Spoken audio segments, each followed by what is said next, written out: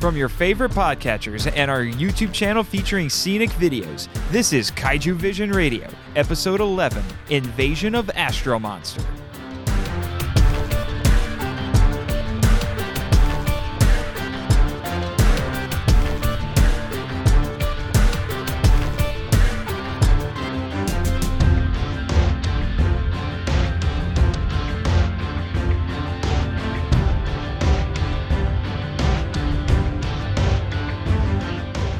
Hello, G-fans and kaiju lovers, and welcome to Kaiju Vision Radio, a podcast about the appreciation of giant monster movies and discovering their historical and cultural value. I'm Nathan Marchand. And I'm Brian Scherschel.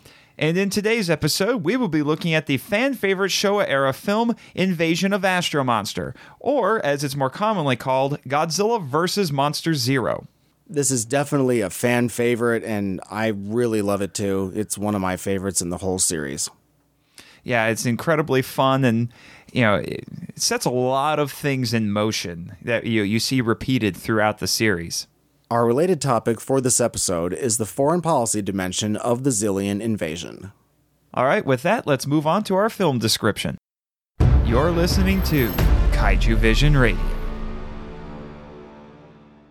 Godzilla is the defender of Earth. He often displays anthropomorphisms, such as his famous victory dance. Later, he's mind-controlled by the Xilians and sent back to Earth as a weapon of conquest. However, once the control is broken, he battles King Ghidorah in defense of the planet. Rodan is also a defender of Earth. Like Godzilla, he displays some human characteristics, though his are subtler. He too is mind-controlled by the Xilians and sent to attack Earth. When the control is broken, he helps Godzilla fight Ghidorah. King Ghidorah, or Monster Zero as the Xilians call him, at first appears to be a malevolent destroyer, but is revealed that he was being mind-controlled by the Xilians all along in this film. He attacks Earth with Godzilla and Rodan as the Xilians' thrall, though he does fight Godzilla and Rodan on his own volition after their control is broken. Astronauts Fuji and Glenn act as liaisons between the Xilians and Earth, and they're suspicious that the aliens have ulterior motives. Namikawa is a Xilian spy, designed as a human businesswoman, who has shunned emotions in favor of her computer programming. Tetsuo is a young inventor dating Fuji's sister, and he creates a blaring alarm called the Lady Guard. His objective is to sell it to make enough money to marry Haruno. The controller, or the commandant in the Japanese version, is the cold, calculating, and deceptive leader of Planet X, who enacts an elaborate plan to conquer Earth. The human and kaiju plots have relatively low interaction. Most of the story is focused on the Xilians' machinations and the characters' personal lives. When the monsters are present, they're being manipulated by the aliens most of the time. After promising to give humanity the cure for cancer, the Xilians transport Godzilla and Rodan to Planet X to fight King Ghidorah. This turns out to be a ruse. The three of them attack Earth under Xilian control, meeting resistance from the JSDF and other Earth militaries who fail to stop them. Tetsuo and Dr. Sakurai design technology based on the Lady Guard that broadcasts an ear-splitting noise around the world. This makes the aliens destroy themselves, or escape into time, as the controller says, and frees the monsters from the aliens' control. Godzilla and Rodan battle Ghidorah, the three of them tumbling into the ocean. Ghidorah emerges and retreats into space. Sekizawa's script for this film is a bit more complicated than his previous ones, and with several subplots, the Xilian subterfuge, and several layers of symbolism. All of this converges at the end as usual, though. Production values started to go down with this film, though the budget remained healthy. Tsuburaya and company still created highly detailed miniatures and the barren landscape of Planet X. The Xilian flying saucers are well designed and executed. While this is a new Godzilla suit made for this film, the suits for Rodan and Ghidorah were reused from the previous movie. Unfortunately, this marks the first time stock footage, quote-unquote, was used in a Godzilla movie, as shots from Rodan, Mothra, and Ghidorah the three-headed monster were used in the sequence where the kaiju attack Earth. The tone remains light, however there is a fair amount of gravity in the human plotline. The Xilians are presented as a serious threat and powerful enemies. Namikawa's execution for falling in love with Glenn is presented as a tragedy. On the other hand, the monsters often act silly and provide comic relief. There's plenty of fantasy despite all of the film's sci-fi trappings. Though the film does have new stylistic elements compared to the previous films, the studio didn't take all that many risks when creating it. The film is an expansion of style for the Godzilla series because it's the first alien invasion-related film. It was influenced by American science fiction films, most notably 1956's Earth vs. the Flying Saucers. The story takes place in the near future, the year 196X, which makes it the first Godzilla film to jump ahead in time. This film was made to capitalize on the success of Ghidorah the Three-Headed Monster by reintroducing most of the monsters from that film to attract kaiju fans. American producer Harry G. Saperstein wanted to give the film a greater international appeal by, among other things, including a faster-paced story and an American actor. The film sold 3.8 million tickets during its initial run in Japan in 1965, and then 300,000 more when reissued in 1971. It grossed $3 million when released on double bill with Toho's War of the Gargantuas in 1970. To this day, it remains a fan-favorite entry from the Showa era. The dubbed version is 3 minutes shorter than the original. Most of the changes were edits to the monster and Zillion UFO footage. However, the scenes of the Zillions speaking in their native language were removed. Some of the sound effects and music were changed or rearranged. Most notably, this version includes actor Nick Adams' English dialogue. He was dubbed in Japanese in the original version. The film shows an international space program in the near future. When the Zillions' ultimatum is issued, the world population is split over whether to fight or surrender, leading to panic and riots. The Zillions' shunning of emotion in favor of computer programming brings Namikawa into conflict with her own people because she discovered emotion by falling in love with Glenn. The deceptive Zillions are a subtle expression of the Japanese sentiment about invaders. With their offer of a cure for cancer, they prove the old saying, if it sounds too good to be true, it probably is. There's the idea that even the smallest things, like an inventor's toy, can save the world. Ishiro Honda's trademark Brotherhood of Man theme is seen when the world bands together to repel the invaders. This concludes part 1 of the podcast. You're listening to Kaiju Vision Radio. Part 2 of the podcast will be our opinion and discussion section for this film. So, Brian, we've already mentioned that we rather enjoy this movie. Yeah, I really love this one so much. The early 60s is over, everybody. Now we've come to the different costumes, so to speak, of Godzilla. This, the sci-fi one, and then we end up with so many different other types of films after this. And it's not really as much the subject of the films that they address, but instead it's the demographic, or it's the sort of style of the film that we get, because this one's a sci-fi film. And then the mid-60s is also the tipping point for the budget health of these films, possibly. Leading up to 1970, with the end of the contract actor system and the subsequent collapse of the Japanese film industry, as we will learn later, there are many factors behind this, but that's for another time. But this Godzilla film is a fantasy film with a sci-fi flavor. It's not really like a sci-fi film, in my opinion, like a straight sci-fi film, but it has the most sci-fi of anything we've gotten to yet. This is set in the year 1960X, which is the future, so it's the first film that we have set in the future, too. No, it's the near future. Yeah, really close future. But the Godzilla films are still fantasy films for the most part. The most the Showa series gets is about 3 years later in the 1968 film. Yeah, I'm a huge fan of science fiction, and I love science fiction films, particularly some of the old school science fiction films. And really, out of any of the Godzilla movies, this is the one that feels the most like that old school 50s, 60s sci-fi movie that you would see a lot from American studios at the time, which is no surprise considering that there was a strong influence from those types of films in this. I love the UFOs and their design.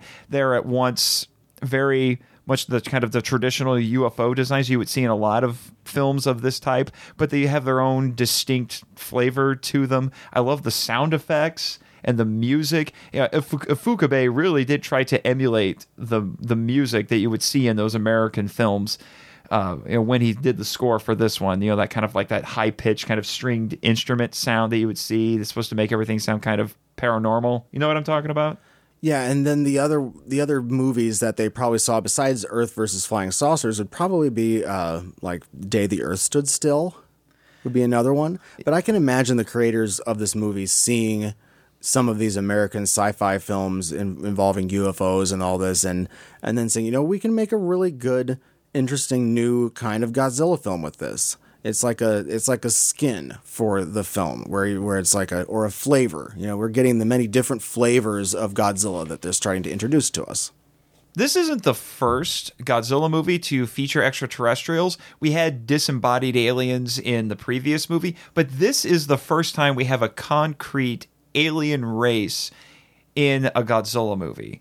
Honestly, I think probably out of all of the aliens that have appeared in Godzilla movies, these guys are definitely, the Zillions are definitely the best remembered out of all of them and the most easily identifiable. And they have a really unique design to them, with the gray and black jumpsuits and the skull caps with the little antennas on top. And I love the visors that they have. When I was a kid, I used to joke about how they were alien space geeks. I can't help but wonder if Gene Roddenberry and the creators of Star Trek The Next Generation saw these guys and then stole that design for Geordi LaForge. I was just about to say that. It does look a lot like LaForge. But they're such a well-realized race. They're all about efficiency and computerization, mechanization. They have a very depersonalized society. For the Zillions, as far as we know, none of them have names. Everything either has a title or it has a number. Ghidorah is Monster Zero. Godzilla and Rodan are Monster 01 and Monster 02. And the only character who really gets a name is the controller, or in the Japanese version, he's called the Commandant. I always thought controller sounded like a better name anyway. Commandant has a completely different connotation to me. So he's the only one who has anything even resembling a name. And all of this stuff that we learn about them, the shunning of emotion and embracing computer programming and all that, all of this is stuff that's shown to us as opposed to told to us, which is a really good way to tell a story, particularly a story like this. And this propensity toward efficiency is actually part of the things that becomes the Zillions' undoing, because as soon as that is disrupted, they don't know what to do with themselves. They're unable to, I guess you could say, think on their feet. They're totally dependent on technology. Yeah, and once they lose that, they don't know what to do with themselves. I would just like to say, I love the controller in this movie. What do you think, Brian? He's a very effective character. Maybe it's just because I grew up watching the dub version, but I love the dub voice for him. This very, very monotone, like this. I am controller of Planet X. I mean, it's such a wonderful voice. I mean, the original actor is great too, but I do really, that voice is always what sticks in my head. I like the original version voice a little bit better, and I'm more used to that now because I've been watching the Japanese version so many times lately. But I think the voice in the English version is good, though. It's very alien sounding. Mm-hmm. I do like the alien language that they use, though, which is, I think, more prevalent in the Japanese version. It was completely cut out in the Americanized version, actually. And for what I read online, it was improvised by the actors. It sounds good, though. I think that sounds even more alien. It actually kind of sounds like some sort of garbled sound that you would get out of a computer, almost, mm-hmm. which is very fitting for them. In a lot of ways, I think the controller really exemplifies everything about the Zillions as a race, with his monotone voice and his incredible ability to just stay cool under pressure for the most part. And the way I kind of look at how he runs things is like he's like a CPU in a computer, and all of the rest of the Zillions are like the various components that he has coordinated. They're like the drones. Yeah. Yeah, it's not quite a hive mind, but yeah, that's why I say he's a CPU as opposed to like a queen bee or something like that. Mm-hmm. And there's some really nice foreshadowing that they do with the Zillions involving the controller, like when Ghidorah is attacking and Fuji and Glenn are there, and the controller is getting a report from one of his men about their hydrogen oxide plant taking damage, and then he switches it so that it goes to their native language as opposed to being English, and then he puts I don't know what else to call it other than the cone of silence, kind of like in Get Smart. Yeah, and they hit their heads on it. Yeah, and the Fuji and Glenn can't hear anything. So he's obviously hiding something. Although, something I noticed while I was watching it is that the Zillions are supposed to be unemotional, almost robotic. And yet, when Fuji and Glenn leave Planet X, the controller does a little maniacal laugh. I just find that really interesting. It's like, wait a minute. Are you kind of breaking out of the mold there a little bit? Or is he just like, it's like this one little moment where he decides to just let a little bit of emotion come out? I guess we needed to give a sort of flag to the audience to be able to say, okay, this is really a total deception, and wait for, just be prepared for that when it blows up. Yeah, I thought it was an interesting little moment.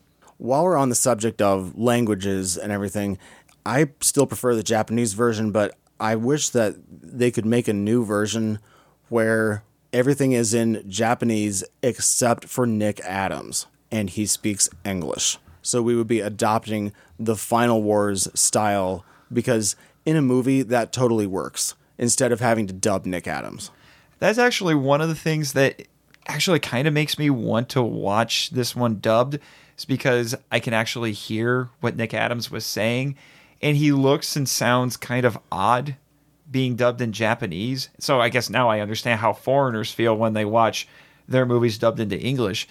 But the other thing that throws me off is I know that the subtitled lines that we're seeing for Nick Adams are a lot different than what he's actually saying. The scene that I think of the most is later in the movie, right after he has witnessed the execution of Namikawa, and he has that big emotional outburst. The subtitle lines are drastically different than what he says in his original English, which was he actually insults the Zillions. He calls them rats, but that's not in the subtitled version. Yeah, and now if that movie was made now, I don't think that would have been changed.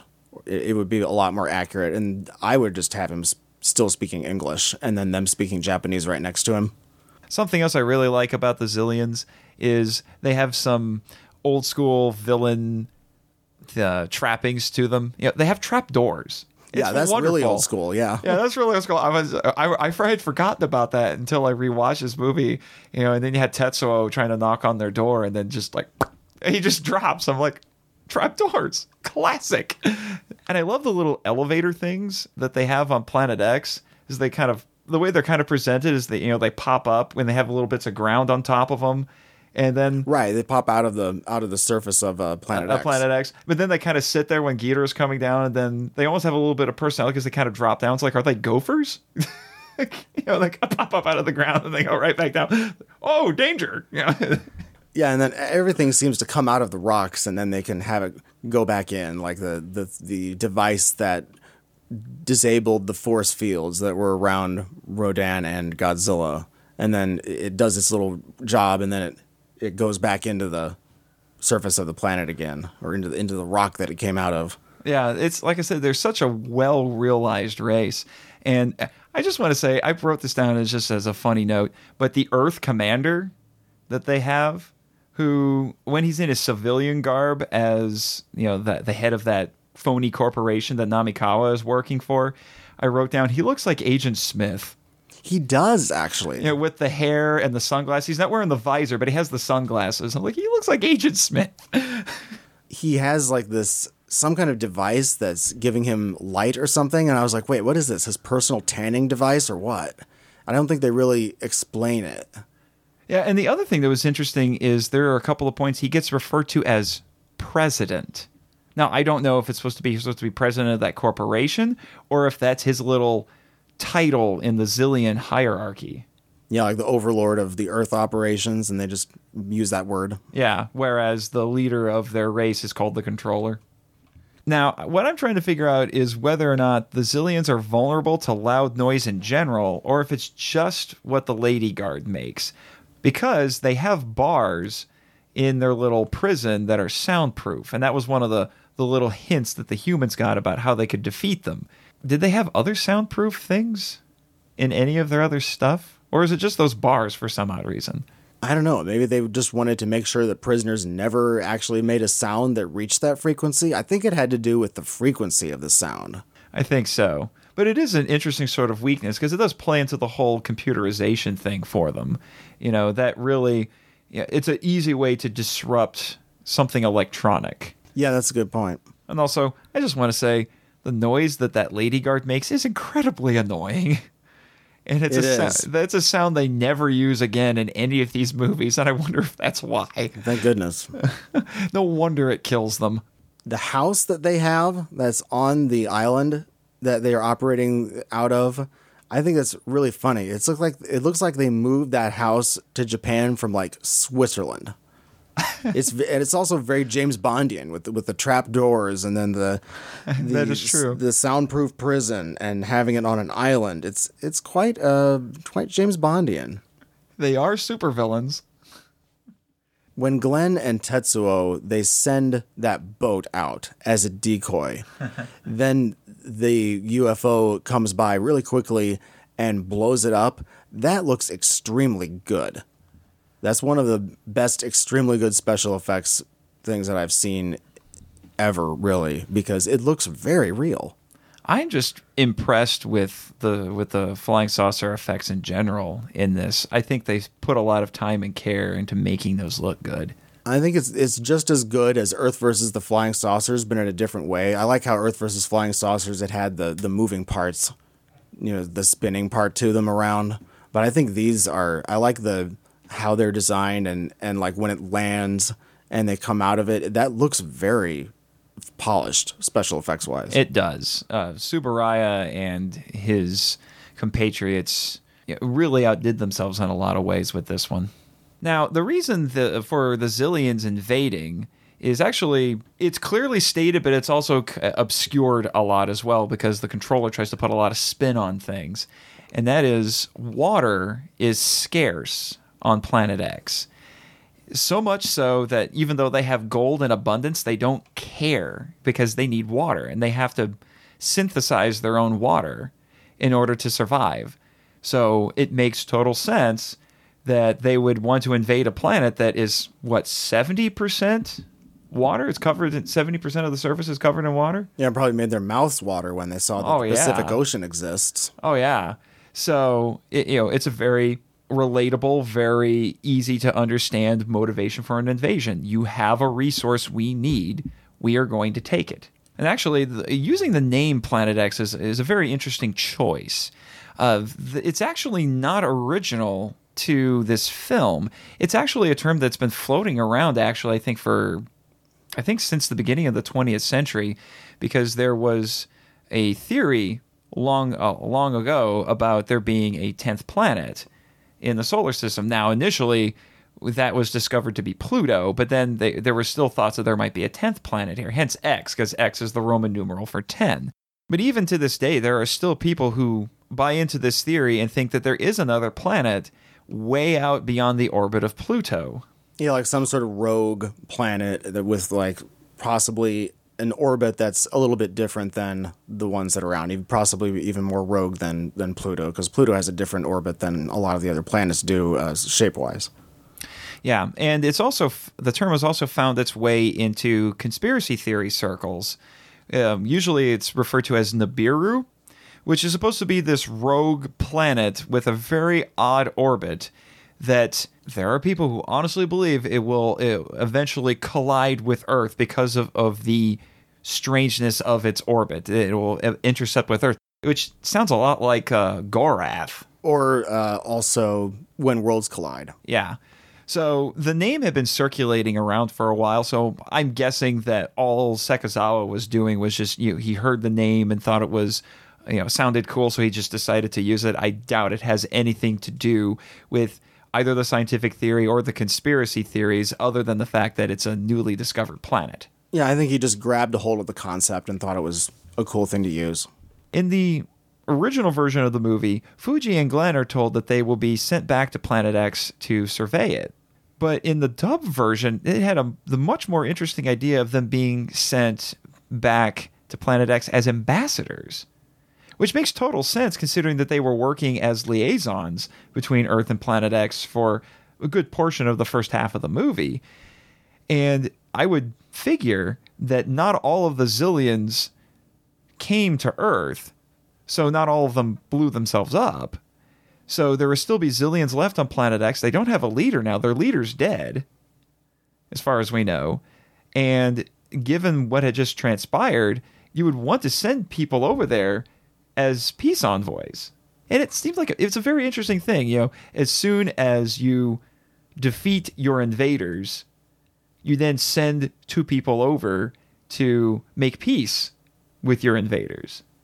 Yeah, it's an interesting concept. I'm not really sure why there seem to be quite a few differences between the original version and the dubbed version as far as exactly what they say. I'm not really sure why that is, but it is an interesting concept to think about.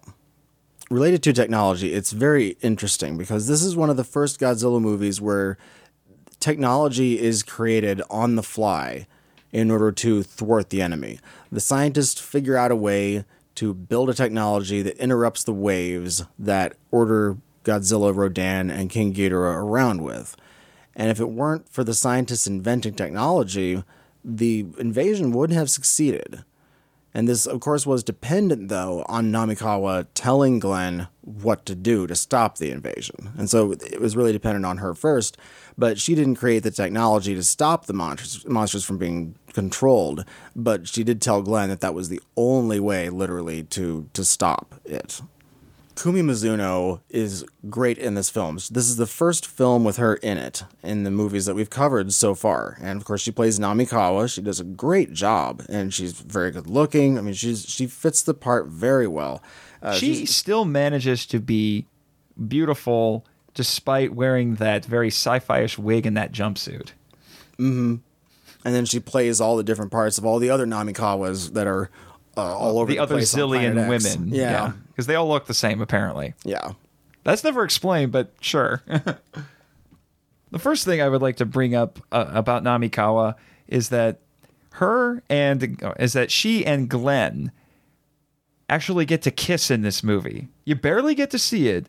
I mean, as many couples as we have seen in these movies, you almost never see them actually be lovey-dovey with each other, actually display affection. Yeah, we have to take what we can get with romantic subplots in these movies, but finally we do get one in which there's actually some sort of display here. And it's really very good. I think it works very well, and I think the relationship between them is very interesting. It's also of note, I mean, it is our first binational relationship. You know, we have an American man and a Japanese woman together affectionately in a Japanese movie. But Namikawa is such an interesting character in this because she becomes this great vehicle for displaying the conflict and the differences between humanity and the Xiliens. Because like all Xiliens, she adheres to computer programming and she shuns emotions, but she lets herself get involved more than she should with Glenn because she's working as a spy. And because of that, she falls in love and she's dealing with these emotions that either she's completely unfamiliar with or she has just always shunned. And in the end, she's executed for it. It reminds me of the Borg sort of thing going on in Star Trek, or maybe even Seven of Nine a little bit, only she's not a hybrid, but she's able to start bridging the gap between pure computer thought versus affection. And I think that it's an interesting way to show that. I mean, now we have Westworld and so many other shows that do this now, but this is a very nice early, very good depiction of how affection can work from that direction. Well, and what makes it interesting is that it's not just something that's culturally shunned. It's considered a crime. Yeah. On her planet. Punishable by death, apparently. Now, obviously, they probably also were doing it because they probably thought of her as a traitor, because she's, mingling with the enemy. So they probably thought she was a sympathizer. So that may have played into it as well. But the fact remains, she becomes this tragic character. She finally grew into herself, I guess, in a lot of ways. She self-actualized. Yeah. And then she's exactly. killed for it. Mm-hmm. I mean, that's a really terrifying thought, you're being executed for wrongthink, essentially, in this. Yeah, thought crime. Thought crime. Yeah. It's kind of a Big Brother 1984 thing. Kind of a terrifying concept if you really stop and think about it, But thankfully, her death was not totally meaningless. She wasn't the woman in the refrigerator necessarily, because she doesn't die just to give Glenn a motivation. She gives him something that ends up being a clue for how they can defeat the Zillions. I do like the scene between Namikawa and Haruno when she asks where Tetsuo is. And Namikawa, she knows, but she gives this great smile. And then she's like, oh, I don't know. Where could he be? And then Haruno kind of looks at her like, huh. Yeah, because at this point, he'd been captured by the Zillions, right? Mm-hmm. It's one of the rare scenes in any Godzilla movie that we have between two women also. Another actor that I do like, though, is Akira Kubo, and he plays Tetsuo in this film. He's actually a pretty good-looking guy, but then they do the very nerdish outfit and the glasses. Yeah, the big horn-rimmed glasses. And... Yeah, it's a neat... I'm sure you already had a fun time playing that character. I think it's a very memorable character. This inventor who is in this relationship. I think it's a cool dynamic to watch. Yeah, and once again, we see Sekizawa using the brother-sister-boyfriend dynamic like he did in King Kong vs. Godzilla, where you have a main character and he has, I'm guessing, a younger sister who's in a relationship with a boyfriend that he doesn't necessarily like. So you have the overprotective brother kind of saying like, I think you can do better, sis. Yeah. Although I think in this case, it's much more clearly spelled out in that Tetsuo is this kind of eccentric inventor type, probably not very rich, and that's why he's trying to sell the lady guard so he can make some money, so that way he can be able to afford to marry Haruno. And to show that he's having success. Yeah, which is a very important thing when you're trying to, woo a lady. It's interesting to note that, just like in the previous film, Godzilla and Rodan are characters. However, King Ghidorah remains the force of nature that is only into destruction. And in this case, Ghidorah is mind-controlled as well for the first time. Yeah. The characterization for Ghidorah hasn't changed, but, this is the first full movie where Godzilla, particularly, and Rodan are the good guys. Whereas in the previous movie, they start off as forces of nature and then become heroes. We're really completing the interesting process from force of nature to hero for Godzilla and Rodan. And I think we've completed that now. It's very interesting to see. Although it seems like the change wasn't instantly believed by all of the humans, because there are a few lines here and there where they sort of hint at the idea that Godzilla and Rodan cause trouble or are kind of destructive. So I got the impression that a lot of the humans weren't going to miss them if the Zillions just decided to take them to Planet X and keep them. And audiences, having seen the original Godzilla and the original Rodan movies a lot by this point, I would imagine, they had probably... I think that was the way of this movie being able to recognize that, oh yeah, these are really destructive creatures still on a certain level. However, it is interesting to note that the humans are very quick toward the end of the movie to say, we need to free Godzilla and Rodan from the Zillions' control so that they can fight Ghidorah for us. Yeah, they definitely would love having Godzilla and Rodan solve problems for them, for sure. When you have that scene when the humans are leaving Planet X after they've defeated Ghidorah, they do pity the monsters because they're being left behind. And the audience is meant to pity the monsters a little bit. Yeah, and I think they're meant to sympathize with them because the audience knows that they're supposed to be the heroes, but they're being left behind on this planet. They're not home anymore. Mm-hmm. And it is sad, the fact that the two of them were just sleeping and minding their own business. And then they wake up and they're on a completely foreign environment and they have to fight Ghidorah again. I mean, I'd be cranky, and then they just get left behind. But the sadness of that is definitely more than compensated for with the famous Shay dance that Godzilla performs. It's really amazing. When I show this to people, I tell them that maybe we should just get out that Justin Timberlake song, Can't Stop the Feeling. I think that's such an appropriate song for something like this. But I think that's just incredible. I like it. I do not think it is silly. I think it's awesome. And I think that was maybe of any risk that's taken in this movie, that's probably the biggest one. It's just like, oh, that's funny that you guys did that. But Honda wasn't all that into it, though, right? This is mostly Sekizawa and Tsuburaya. It was actually Nakajima's idea to do it, because the Shay dance thing was a popular thing in Japanese culture at the time. I think it had been started by a manga character, and then there was a Japanese comedian who had popularized it, I believe. And it's like the first meme that you find in a Godzilla movie. Yeah. And so Nakajima said, hey, why don't I do the Shay dance after I beat Ghidorah? And Tsuburaya loved it. Yeah, and Sekizawa did too. Yeah, but Honda was just like, really, guys? I think it is fun. I remember the first time I watched this movie and it came to that moment. I was just like, what in the heck did I just watch? I remember just going, wow, that was awesome. I was like, that just happened.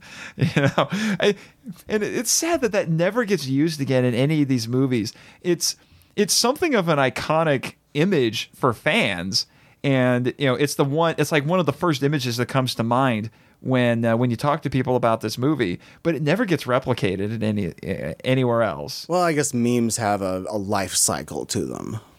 Although so I guess it was just popular at the time, and so hey, let's do it. And I mean, it probably didn't stick around, perpetually in the culture. Yeah. Although I have heard that the newest Godzilla video game on the PS3 and PS4, you can make Godzilla do that.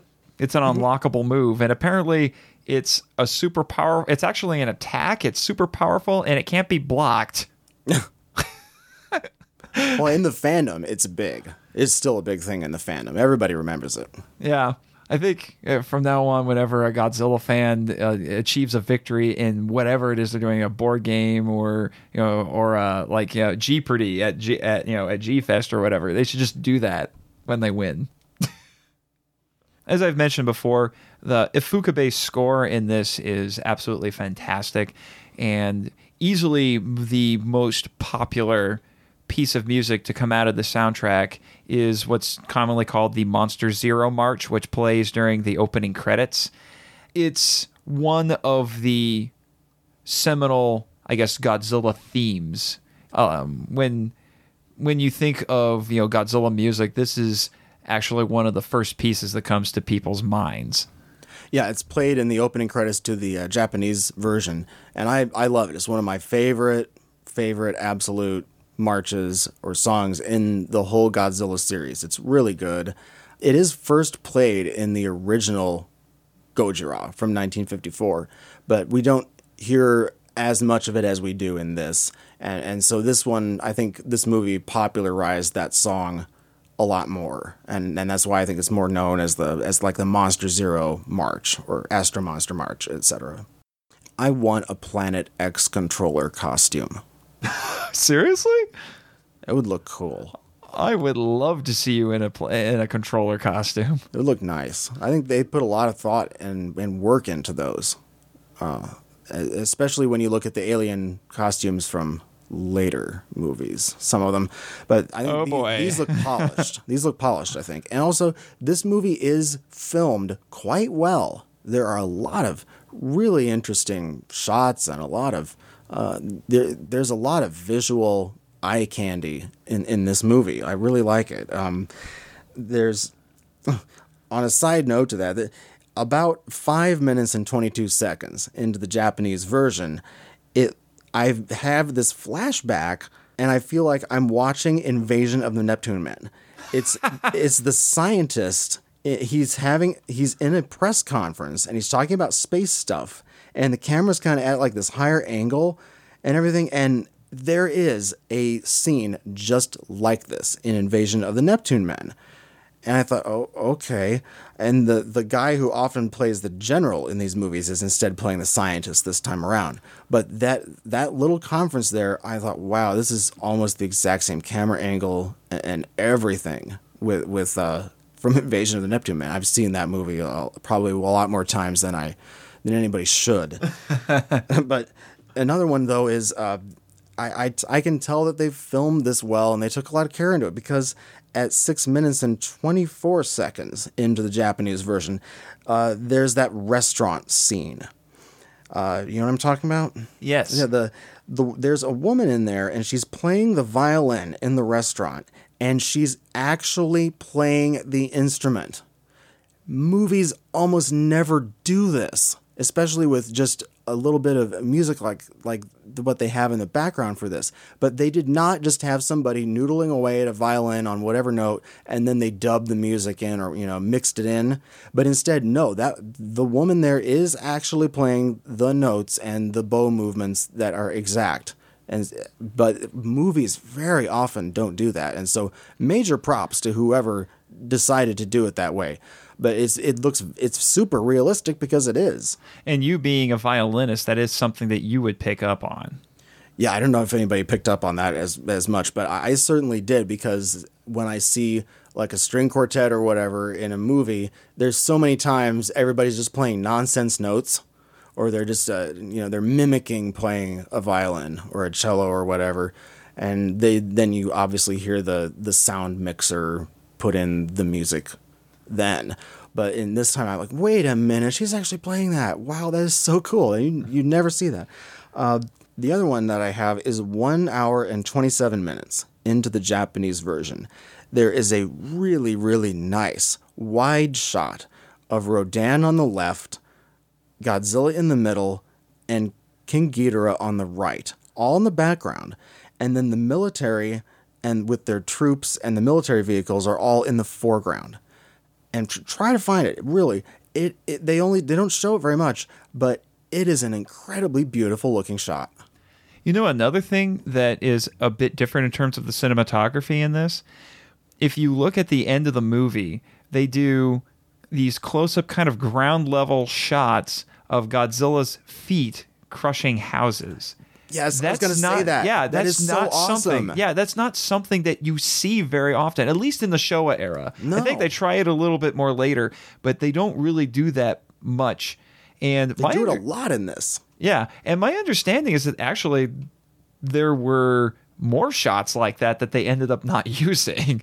So they filmed more than they used. But I like, which is really interesting. Ghidorah, he's in the factory area and he's like stomping through the factory building. Oh yeah. And then Godzilla's smashing all of those houses like one after another after another. It's really they should have done that more in these movies like that. I think it's really effective. Yeah. It's like it sort of puts us on the human scale, and then it shows us just how utterly big Godzilla's feet are and how efficiently he can really do damage. Yeah. Insert bad urban renewal joke here. One thing that's not included, which I would have really paid to see, is they mention how Ghidorah is in the United States or the Western Hemisphere. Yeah, the Western Hemisphere. In general. Yeah. And in the dub version, it's the United States. And I really would have been interested to see that. That would have been so cool. I can understand why they didn't, but that would have been awesome. If only we can have a kaiju film where Ghidorah comes to the U.S. It'd be awesome. I've read a book where that happens, but yeah, it would have been great to see that on film. The other noteworthy thing about the effects in this is the first time in a Godzilla movie. We had already seen stuff like this in Mothra, but this is the first Godzilla movie that used what's commonly called mecha, which are these fictional vehicles usually used by the military. The most famous example would be what's called the Maser cannons. But in this one, you get kind of the forerunners to that, which are these vehicles that are broadcasting the energy waves that block the signals for the Xilian technology. So it's very noteworthy for that, because you start seeing stuff like this starting to show up a lot more, and it helps to move the series away from the more realistic films that we were getting a lot, especially in the 50s, to the more fantastical world that we start that starts to be developed as the Showa series goes on. Gadgetry. Yeah, this is where we start seeing gadgetry in the Godzilla films, really. That sort of plugs into how in the Showa era series of these films, we end up with the scientists are extremely trusted and politicians are not trusted as much. And back in the American films, they don't trust scientists as much, and science is looked at as a little bit more suspect. But really, the scientists are often the heroes in the Showa era films. But something that's really interesting in this is that, and it's kind of a small thing, but it fascinates me, is that when Fuji and Glenn come onto Planet X, one of the first things that they do is they plant a flagpole that has 3 flags on it. It has the UN flag, the Japanese flag, and the American flag, which is terribly appropriate because you have a Japanese astronaut and an American astronaut. And the UN flag makes sense since they're there representing the world, and they're working for the World Space Agency. So I'm guessing it might be something controlled by the UN in this universe. But what I find fascinating about it is that, they're planting it on a planet that is rocky. And this was in 1965, 4 years before the lunar landing. That sort of imagery is, well known to us now because of the lunar landing, and that famous scene of the astronauts planting the American flag on the surface of the moon. This predated it. And then what's interesting is that the movie was released in the United States in 1970, so 5 years later, and a year after the lunar landing. So for the American audience, that precedent is lost, but they're familiar with that sort of imagery because of the lunar landing. That is really interesting. And then it kind of segues into, because there's 5 whole years in between the release of one and the other, I sort of wonder if by 1970... perhaps this film to the American audience might have even looked a little bit dated. I have a feeling it would have seemed kind of quaint. Because a lot happened in those 5 years. Like a whole lot. And so I'm not sure exactly what the time difference would have been to people who at that time were watching it. Maybe not much, but I'm not sure. It definitely looks very 60s, and I know the 70s had just started, but it still probably would have seemed a little out of date. Mid-60s and late 60s, there's a big difference between films a lot of times when you especially with new releases, of course.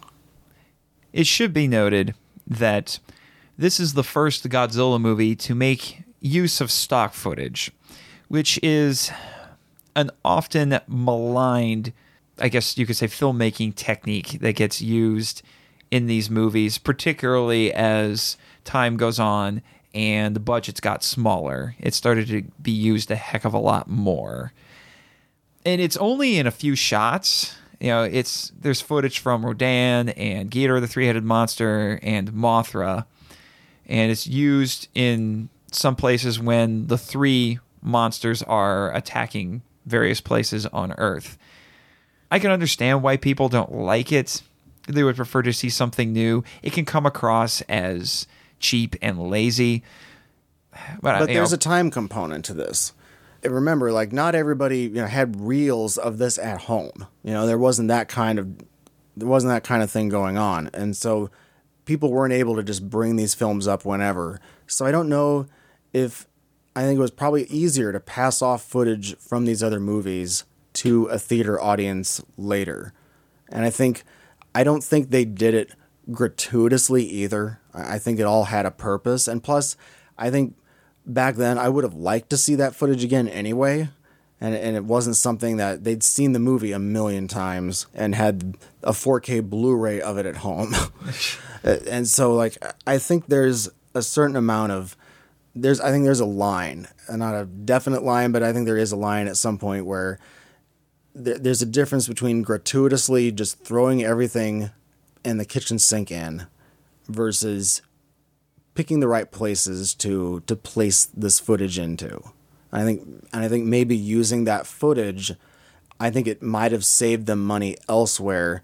That money ended up getting used in other places, and like we said, the sci-fi parts of it, or like the sets, the costumes, whatever, special effects, that kind of thing. Yeah, I would agree with you there. We've been trying to keep track of the whole falling into the ocean at the end part, and that happens again, doesn't it? Yeah.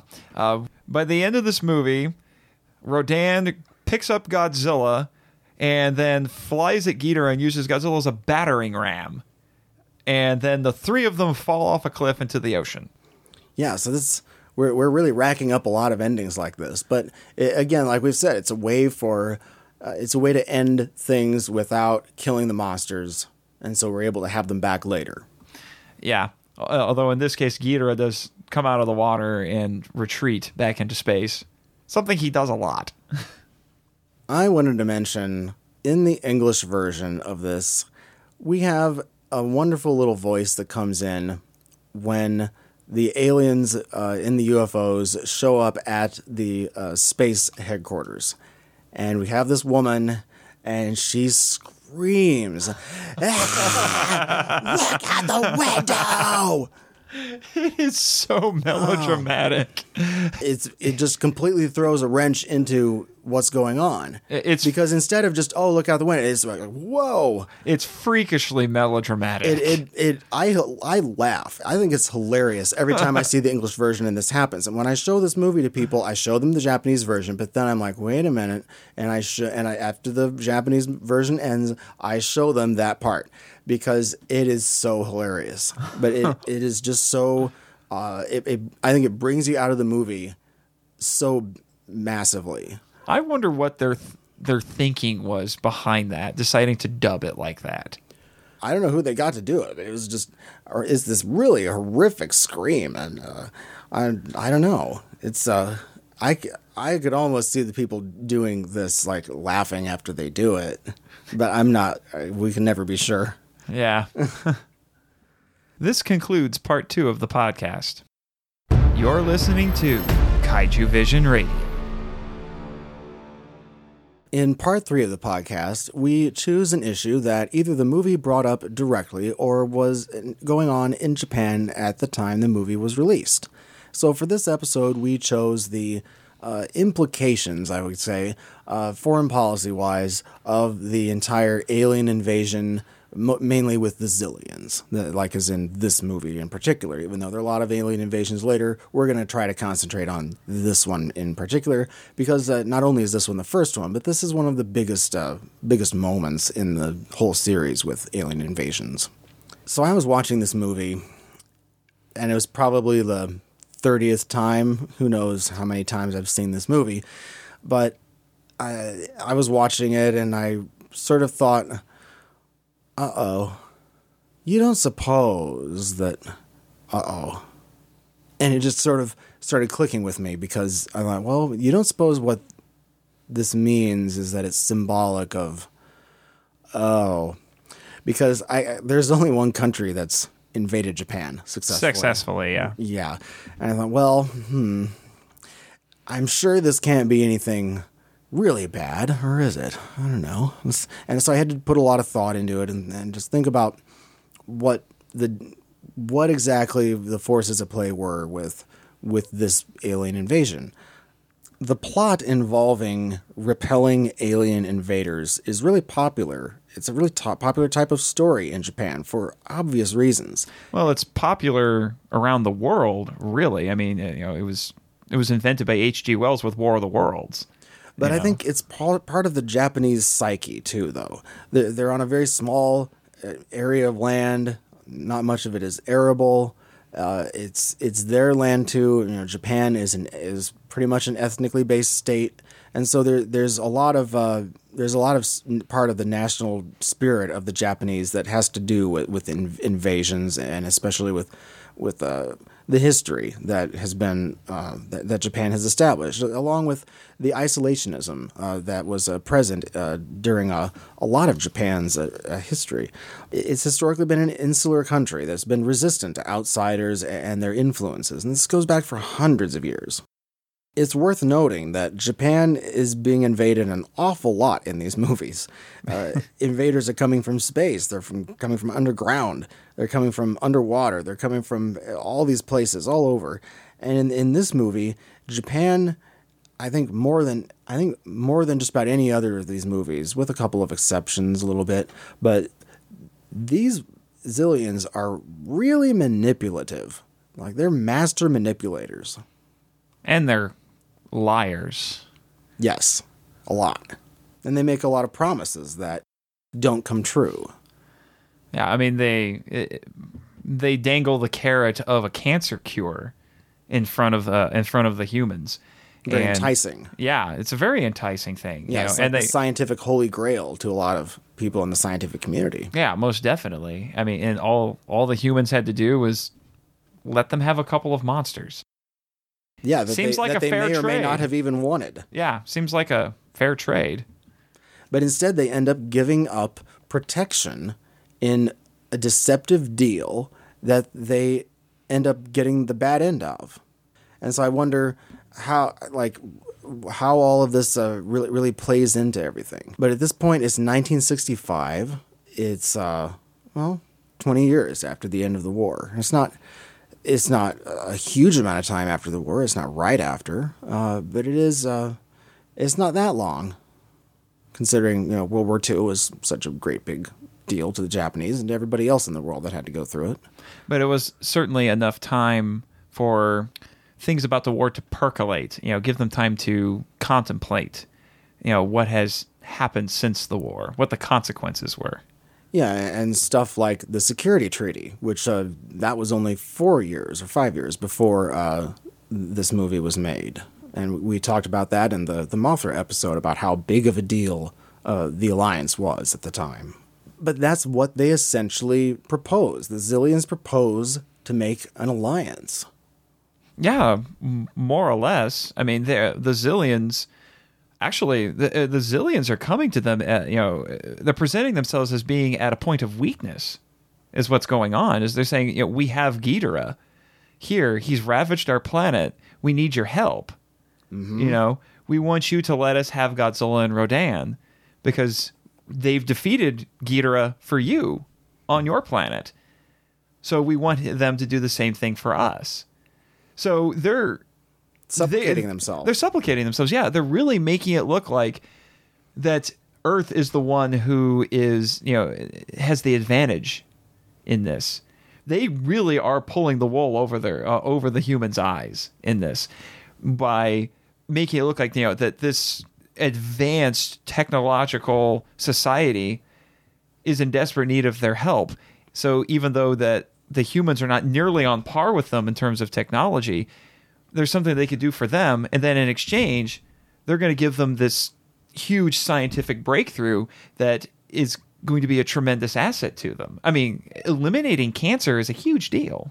Another thing I thought of, because I have a bit of international training and everything, and I've been in international relations for a long time in my studies, and it's funny how the initial solution to avoid Monster Zero while on Planet X is to wait until he leaves.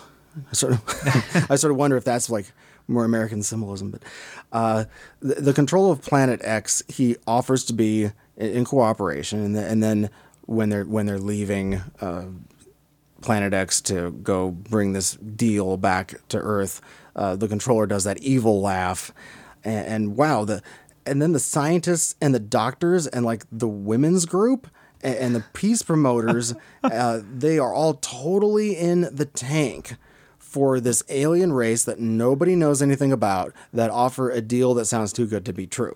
Yeah, they buy it hook, line, and sinker. But they specifically mention colony status, which that has some interesting implications foreign policy-wise. That was one of the most fascinating things for me. I mean, I've seen this movie multiple times. I've heard that term a lot, but it was in watching this now, knowing what I know now, that suddenly became a lot more interesting, because it's not often that I see an alien invasion movie, whether it's Japanese or American, where that sort of terminology is used. It's And a I think it very was deliberate. Yeah, it's a very deliberate and specific thing to say. You will become a colony world of Planet X. Additionally, if we don't comply, like when they give us the cassette tape that has the supposed cancer cure and it's the ultimatum, they say that they will exterminate humanity if we do not comply with colony status. Now, given the history with Hiroshima and Nagasaki and everything else, that is kind of exactly what happened. And so I wonder how much symbolism is there, too. I mean, once you have these things start stacking up, I mean, I forget, it was like a few years ago that this happened, but I kept thinking about this going, wow, okay. So we have threat of extermination, we have colony status, we have a lot of stuff going on here. Like, once the alliance happens, the new partner in this alliance becomes their new ruler, ready with control of the kaiju to blast them into the Stone Age if they don't comply with all the orders from here on out. I mean, that's binational relations symbolism there quite a bit, but I'm sure that if the U.S. was ever invaded by anyone, and we had an alliance with a give-and-take component to it sometimes, as binational relations between great powers can get, we'd complain that we were being ordered around from time to time. Yeah, Brian, that was something you and I were talking about beforehand. I was going to say, if there was any sort of historical precedent for how the Controller and the Zillions conducted themselves, it would have been Commodore Perry and the coming of the Black Ships in 1853, which was a huge seminal event in the history of Japan, because it was really the first moment when Japan had opened itself up to the world. After a long period of isolationism. I could see some people in Japan looking back on that event and with disdain, being disappointed with it and thinking that they were promised something that they didn't really get.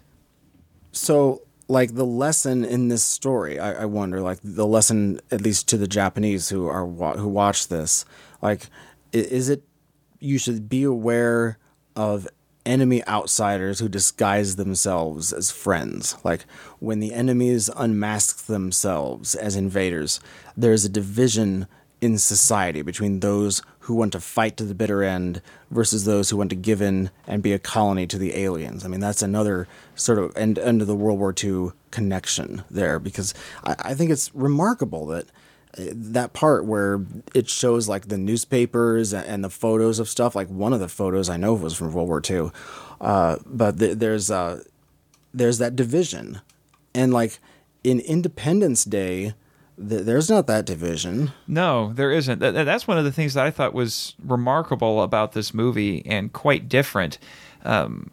Compared to, especially to American films. Yeah, just like in Independence Day, like you said, but it's not just Independence Day, it's pretty much any American-made alien invasion movie. There's no division. Right. That, there is, it's always, we're going to unite against the invaders and we are going to beat them. Whether it's just the United States who are doing it, or if it does involve people from the rest of the world. The idea is always humanity is going to band together and they are going to win. Whereas in this case, and it's just a montage. It's just a short montage in this movie. But yet there's so much meaning in just that tiny little bit. And I think in a lot of ways it actually might even be the more realistic thing that would happen. As I do think if you were facing a situation like this where you had invaders who were saying, comply by this time or we will come and we will kill you.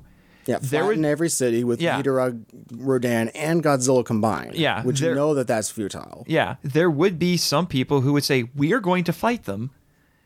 And then there would be some who would say, no, we should just surrender.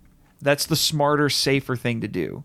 Like everybody who was at the Diet building where they're like, oh, we totally want to do this deal, blah, blah, blah. I mean, I don't know if those would be the same people that would be saying, let's just be a colony and still survive and still have our cities and not all die of starvation, etc. It is remarkable. When you look at a lot of science fiction films from the United States, particularly in the 1950s, you get a glimpse at the zeitgeist and the psyche that was going on at the time. You have something like Invasion of the Body Snatchers, which is, it's an alien invasion movie, but it's an alien invasion movie about this insidious infiltration that goes on, because you have these pods that give off these alien spores that take control of people against their wills and turn them into their thralls. And that was very much the sort of thing that was on the minds of Americans at the time because of the Red Scare. They were terrified.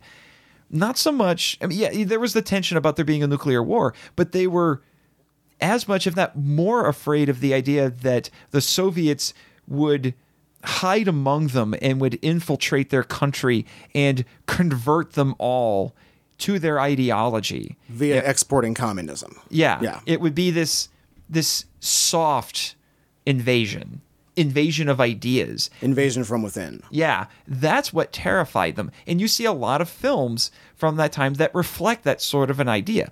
Does that mean that the aliens in these movies are metaphors for the Soviets? Not necessarily, but it certainly was influenced by what was going on at the time. And I think the same thing can be said about these about Monster Zero and the subsequent films that are like this. It's not meant to be taken literally. It's a reflection of what was on their minds and where they're drawing their ideas from. Because a lot of the Cold War was an invasion of ideas and a war of ideas, and about how to run society and how to organize society. Another interesting thing to note is that Stephen Hawking, who said, I don't know if anybody's been keeping track of this lately, but he's said that if aliens do contact us, or especially come to Earth, they are probably here for our resources or something else that isn't in our best interest. And he said that the default attitude that we should take is to not trust them. I think that's incredibly amazing. I think that's so interesting. I mean, I fear that he could be right. I mean, why else would anybody come here? Just kidding. But that is definitely something, though, because what if aliens who do make contact with us, hypothetically, could they just be survivors of a dying or already dead planet? Or could they be the equivalent of pirates?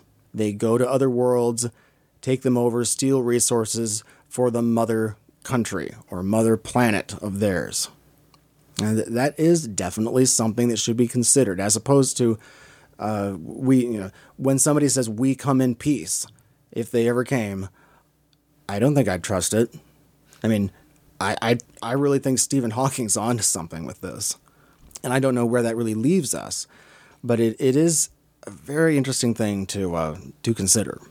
I have heard arguments against that, I will admit. Just to offer a counterpoint. I don't remember exactly what the arguments were, but essentially it was that, if you have a race that is advanced enough that they can travel interstellar distances, the argument goes that they would have had to have gotten to the point as a society where they had put their differences aside in order to develop technology like that and then to travel out into space. So the argument goes that they would be benevolent. They would not be the type to show up on another planet and conquer it. Maybe, I guess. I think a lot of it, though, depends on resources and how valuable however valuable they think resources are. I mean, like in this case, what was it? Water. One of the absolute most important things to life. And so, I mean, in a way, this is exactly what Hawking was kind of talking about. Was they want Earth not for no reason other than the water, probably among other resources. It sort of depends. I mean, planets have a life cycle, and when a civilization starts on a planet, sometimes it might not even matter how advanced they are. At some point, maybe the water faucet just runs out, and they have to go somewhere else. And at that point, they realize that they realize their own vulnerability, and then they think, well, we have enough technology to do whatever we want. So, we don't, if there's a planet that we find that we want, the people who are living on it might be a moot point. And you would be amazed what desperation will make even the most rational and advanced people do. Also important here is I definitely don't want to say that somehow the Zillions are America or are directly supposed to be the United States, etc. And I don't, because that would imply that this is some sort of an anti-American film. I don't believe it is. And you know why? Because there's an American actor in this. Yeah. And he gets into a relationship with, sure, she's an alien or whatever, but she's a Japanese actress. Mm-hmm. And so there's definitely that implication. And so it would be really odd to have some, a really explicitly, which it's not, anti-American film, and then have one of its biggest stars in there as an American actor.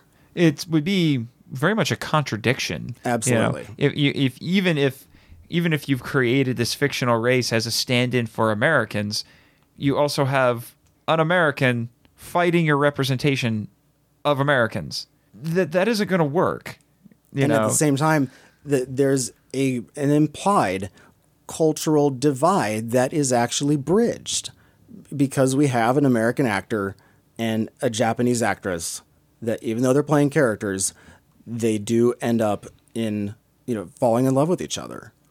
And that's, so there's that too. And it's not presented as bad whatsoever. Nobody in the movie reacts to it negatively. It's treated as if it's normal. There's also the idea of repelling alien invaders in Japanese society. Is it kind of like at this point, is it kind of like a fantasy fulfillment? I think because they do get rid of them. I think it'd be a fantasy fulfillment really for anybody. The United States was invaded in 1812. Well, yeah.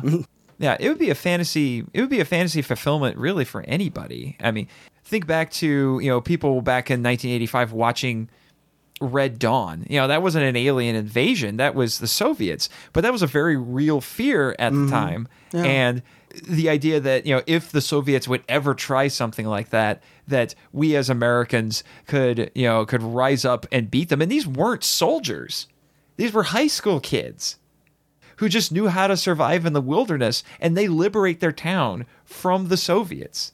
That would be an exciting thing for anybody. We would all like to sit there and say, if I was in that situation, I could do this. I wonder how literal this is supposed to be. I really don't think it's supposed to be that literal. I think there's a lot of symbolism, and it really plugs into the zeitgeist and the feelings of the time that were in Japan. And I think Sekizawa was really a brilliant man when it came to symbolism. And when you have a story like this with so much symbolism, it's way, way more interesting than just being outright explicit and saying, okay, this equals this, that equals that. That's too easy. Yeah, and by having, I don't want to say ambiguity, but having things be open to interpretation like that, it fosters discussions exactly like what we're having now. You stop and you think about things, you think about how countries relate to each other. You think about how would I respond in a situation like that. By making it open-ended enough like that, I think it actually broadens the appeal and makes the discussion that much richer. Yeah, there's enough of a separation between real life and the movie, and I think there should be. None of these movies are documentaries, for heaven's sake. I mean, there's really the symbolism in this movie is particularly rich. There's a lot to think about. There's really a lot of meat to the story. It's really awesome in that way. That's why it's one of my favorite ones. And I hope that by listening to this, if any of you out there have just kind of looked at this as just being kind of a fun 60s sci-fi alien invasion movie like everything else that was, being produced at the time. And I'm not going to deny that, that it's certainly fun and enjoyable, but if you start digging into it like we are here, you really start to see that there's a lot of substance to this as well. It's not just fun escapist entertainment. Yeah, it's really rich. It's really got a lot going on, and it's very special. There's another topic that I wanted to mark because this year in 1965, something interesting happened in the economy of Japan, and that was when the trade imbalance in Japan between the U.S. and Japan was reversed. And so for the first time, Japan started exporting more to the United States, than the United States exported to Japan. And so that trade imbalance that started, especially right after the war, because of Japan having to do so much imports, now Japan has reached the point where they have become a very powerful export-oriented economy. And the year that this film was made, the economy grew by another 5.81%. And so Japan finally got a trade surplus between Japan and the U.S. So it's very interesting timing. And so it just is another indication that Japan is emerging as a more powerful country, as a very powerful trading nation, and a very productive nation. Before we close out the episode, we would like to dedicate this particular one to Yoshio Tsuchiya, the man who played the controller in this. He unfortunately passed away very recently, and it was a very sad loss. The guy gave an incredible performance and created an amazing, memorable character with the controller in this film. He's going to be very missed by the fandom, but he was in a couple of other Godzilla movies. None of the roles were nearly as iconic as this one was, and he's been in a lot of Kurosawa films as well. So yeah, I've seen him in a lot of Kurosawa. Yeah, so his roles are quite diverse, and he's done a lot of things for films in general over in Japan, and not just for the genre stuff. So he's going to be greatly missed. Well, Brian, this has been a fantastic discussion. I was looking forward to this episode, and I'm glad we finally got to do it. But for our next episode, we will be taking a look at Ebirah, Horror of the Deep, or, as it's more commonly called, Godzilla vs. the Sea Monster. A very underestimated film. I would have to agree with you on that. If you'd like to get a hold of us and send us some feedback, we'd love to hear from you. Our email address is feedback@kaijuvision.com. You can also follow us on Twitter and on Facebook. Our podcast is available on Google Play, iTunes, Stitcher, Blueberry, TuneIn, Podcast Addict, our YouTube channel, and on our website, kaijuvision.com. Thanks to Audiophiliac for creating our theme and bumper music. www.fiverr.com/audiophiliac. If you like our podcast, please support us on Patreon. I'm Nathan Marchand, and I'm the podcast webmaster. And I'm Brian Scherschel, and I edited this podcast. Sayonara.